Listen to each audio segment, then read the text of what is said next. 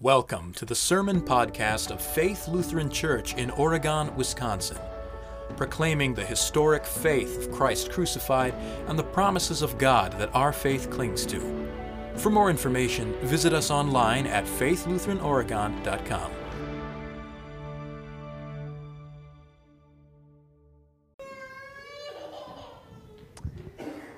The baptism of Jesus is one of the only events in the Gospels that's recorded in all four Gospels in Scripture.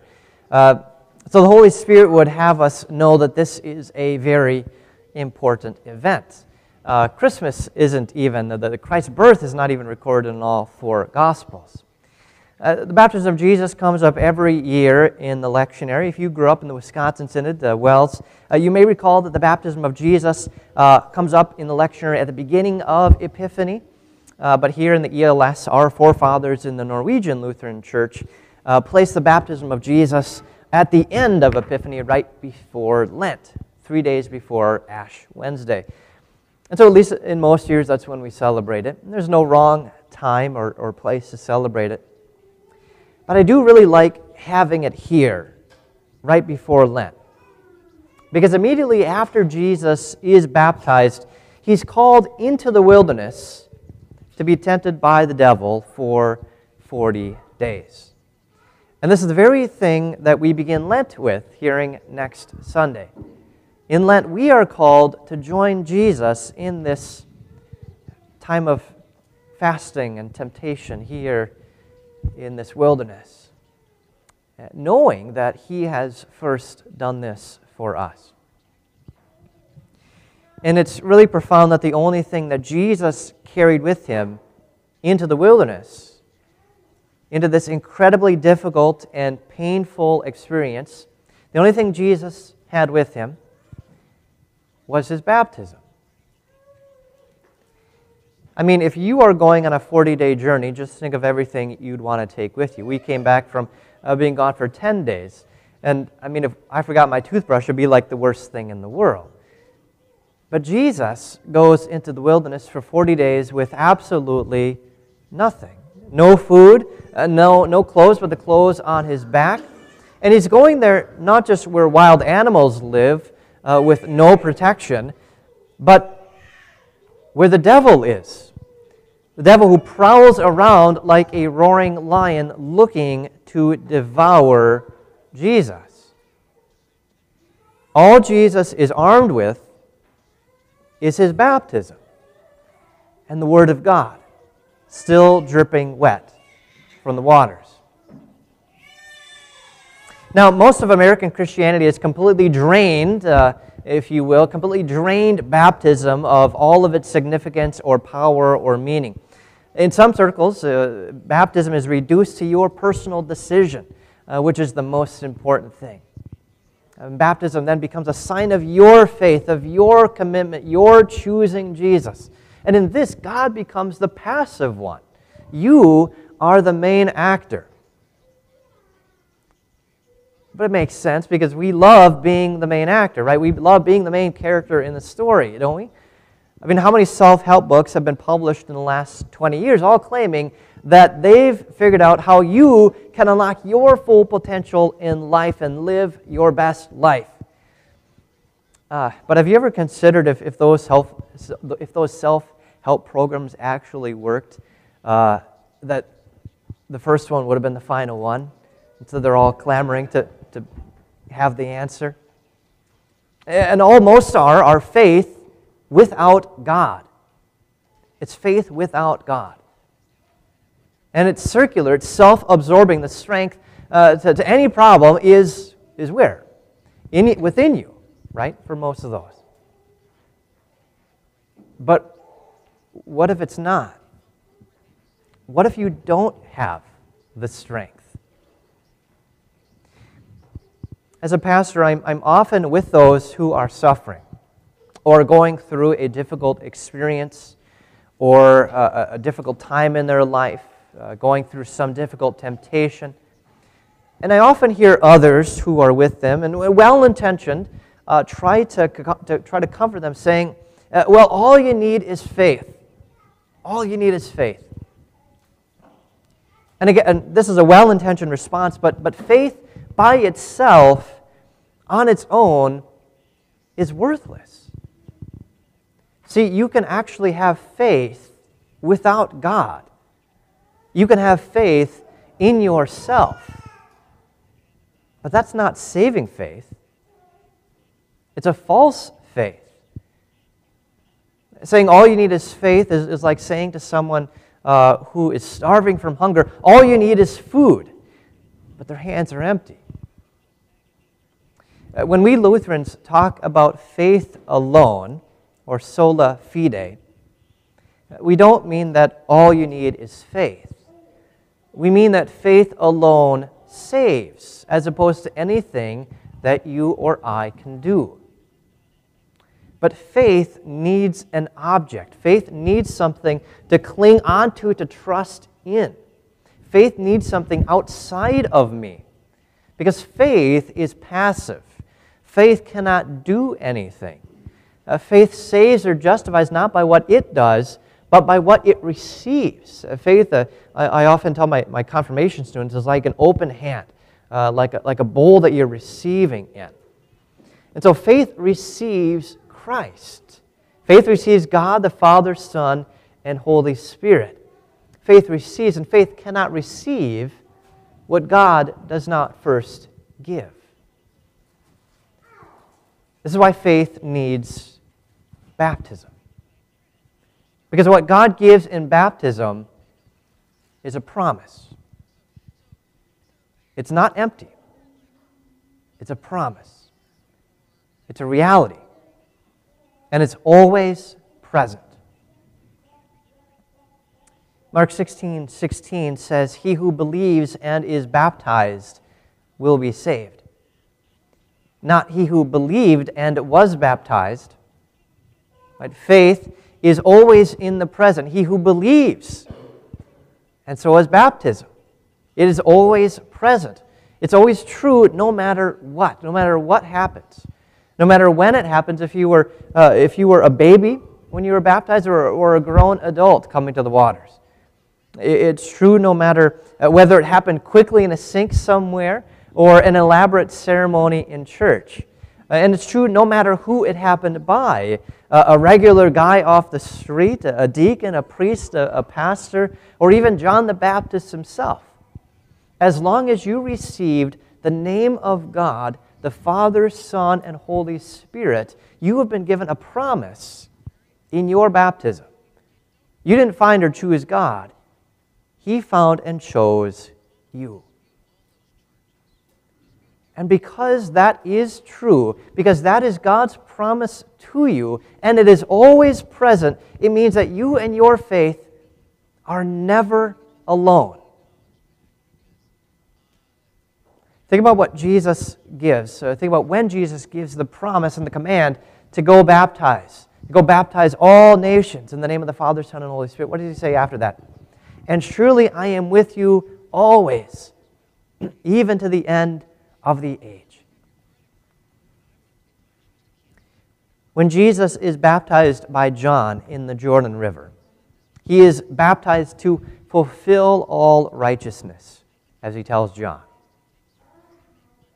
In other words, to complete it, to fulfill it, to finish the work. What Jesus is doing here in his baptism is being bathed in the waters of your and my sin.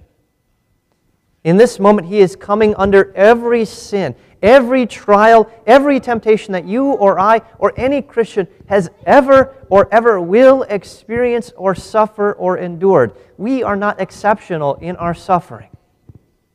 Here, Jesus is uniting himself to us, to me, to know and feel exactly what we suffer and feel. And not only that, but he will take all of that sin through the desert to Jerusalem, to the cross, to fulfill all righteousness, to finish the work. Never once giving into temptation, all so that he can deliver us from evil.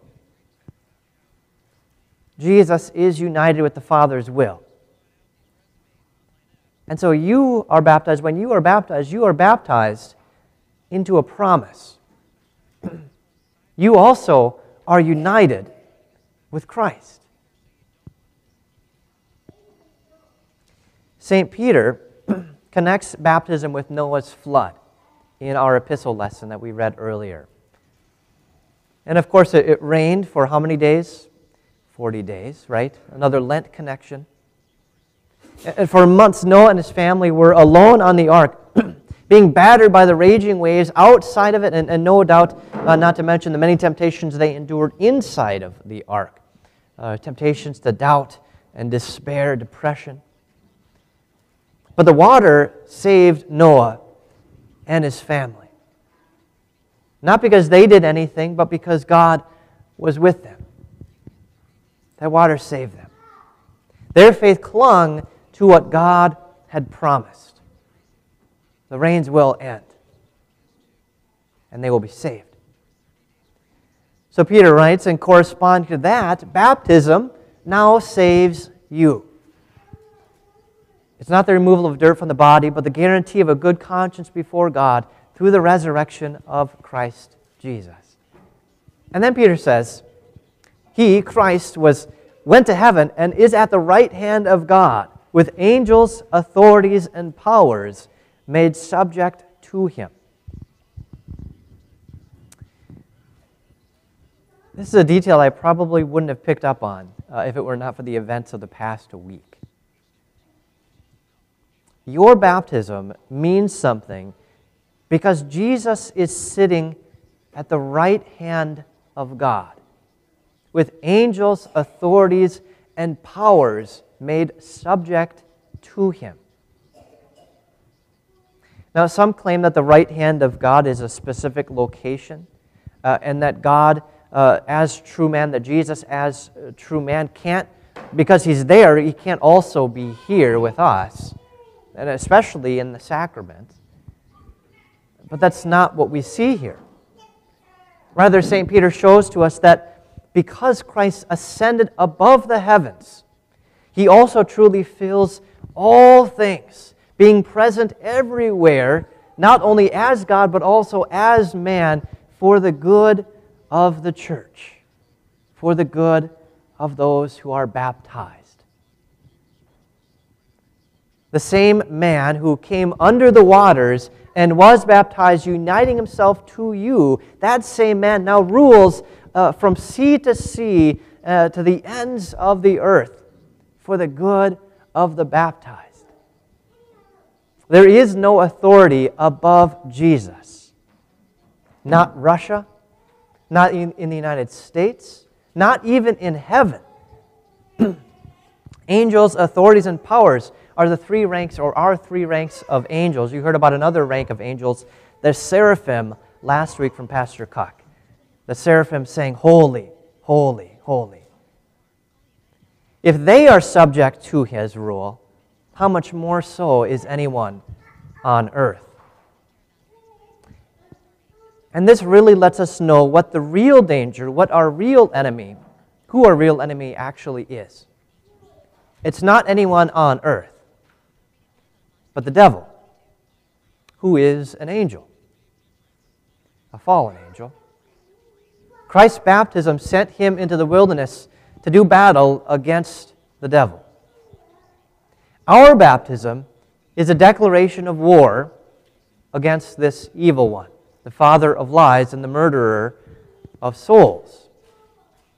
And the devil uses conflict and strife to divide, to break down all rule and just authority on earth, because his goal is to get our faith to be alone, to cut it off from its object, to make it circular, to turn it in on itself. He says, look at all of the terrible things happening around us. Look at everything that's gone on in the last couple of years. Look at the war. God can't possibly be in control, let alone love you. The devil tries to make our faith trust in itself, or for us to be our own saviors, or to trust in princes who cannot save. One pastor described it that when we are baptized, It's as if with one hand, when I'm baptizing, I'm with one hand bringing them into God's family, pouring on the water combined with the promise. But with the other hand, I'm opening a cage for the devil, to let the devil out. It was like a bulldog. And before that child is baptized, the devil didn't want it. The devil already had it. But now that they are baptized, that devil is let loose. But they still are subject to Christ. The devil is still subject to Christ. Like a bulldog on a chain, which Christ is constantly restraining, constantly pulling back. And so from ancient times, the church has prayed for peace and safety against the devil, and for peace and safety amidst war. Because we recognize that true peace is something that only God can give. Because again, Christ is sitting at the right hand of God with angels, authorities, and powers made subject to Him. We'll pray in a moment an ancient hymn. Grant peace, we pray, in mercy, Lord. Peace in our time, O send us. For there is none on earth but you, none other to defend us. You only, Lord, can fight for us. Have mercy, O Lord. We have a sister church in Ukraine. If you've been reading your email or on Facebook, you've seen some of my updates from our sister church body over there. But we also have a sister church in Russia. And so we pray for safety and peace for those in Ukraine, and we pray for good and just government for those in Russia.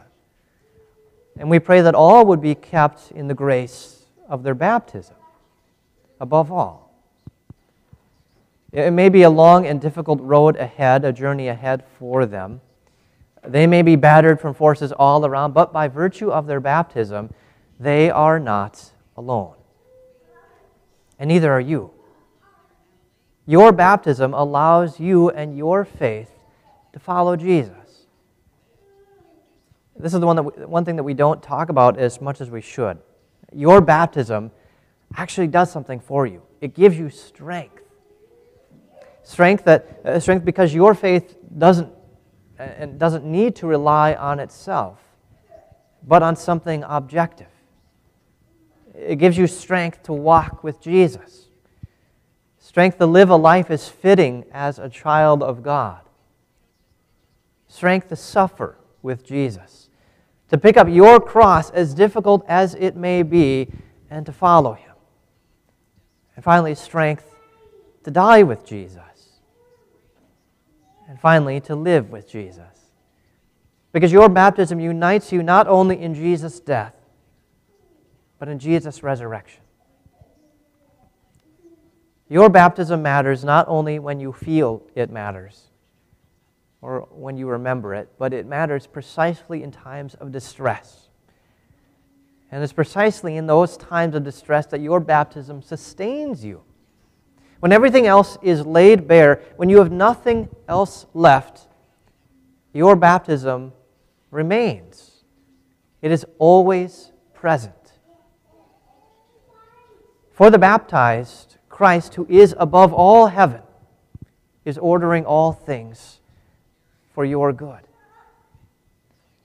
So for your journey ahead, hold on to the most important thing, to your baptism. Cling to your Savior, whose blood has bought you and cleansed you in baptism, and who again to your homeland has brought you. In Jesus' name, amen.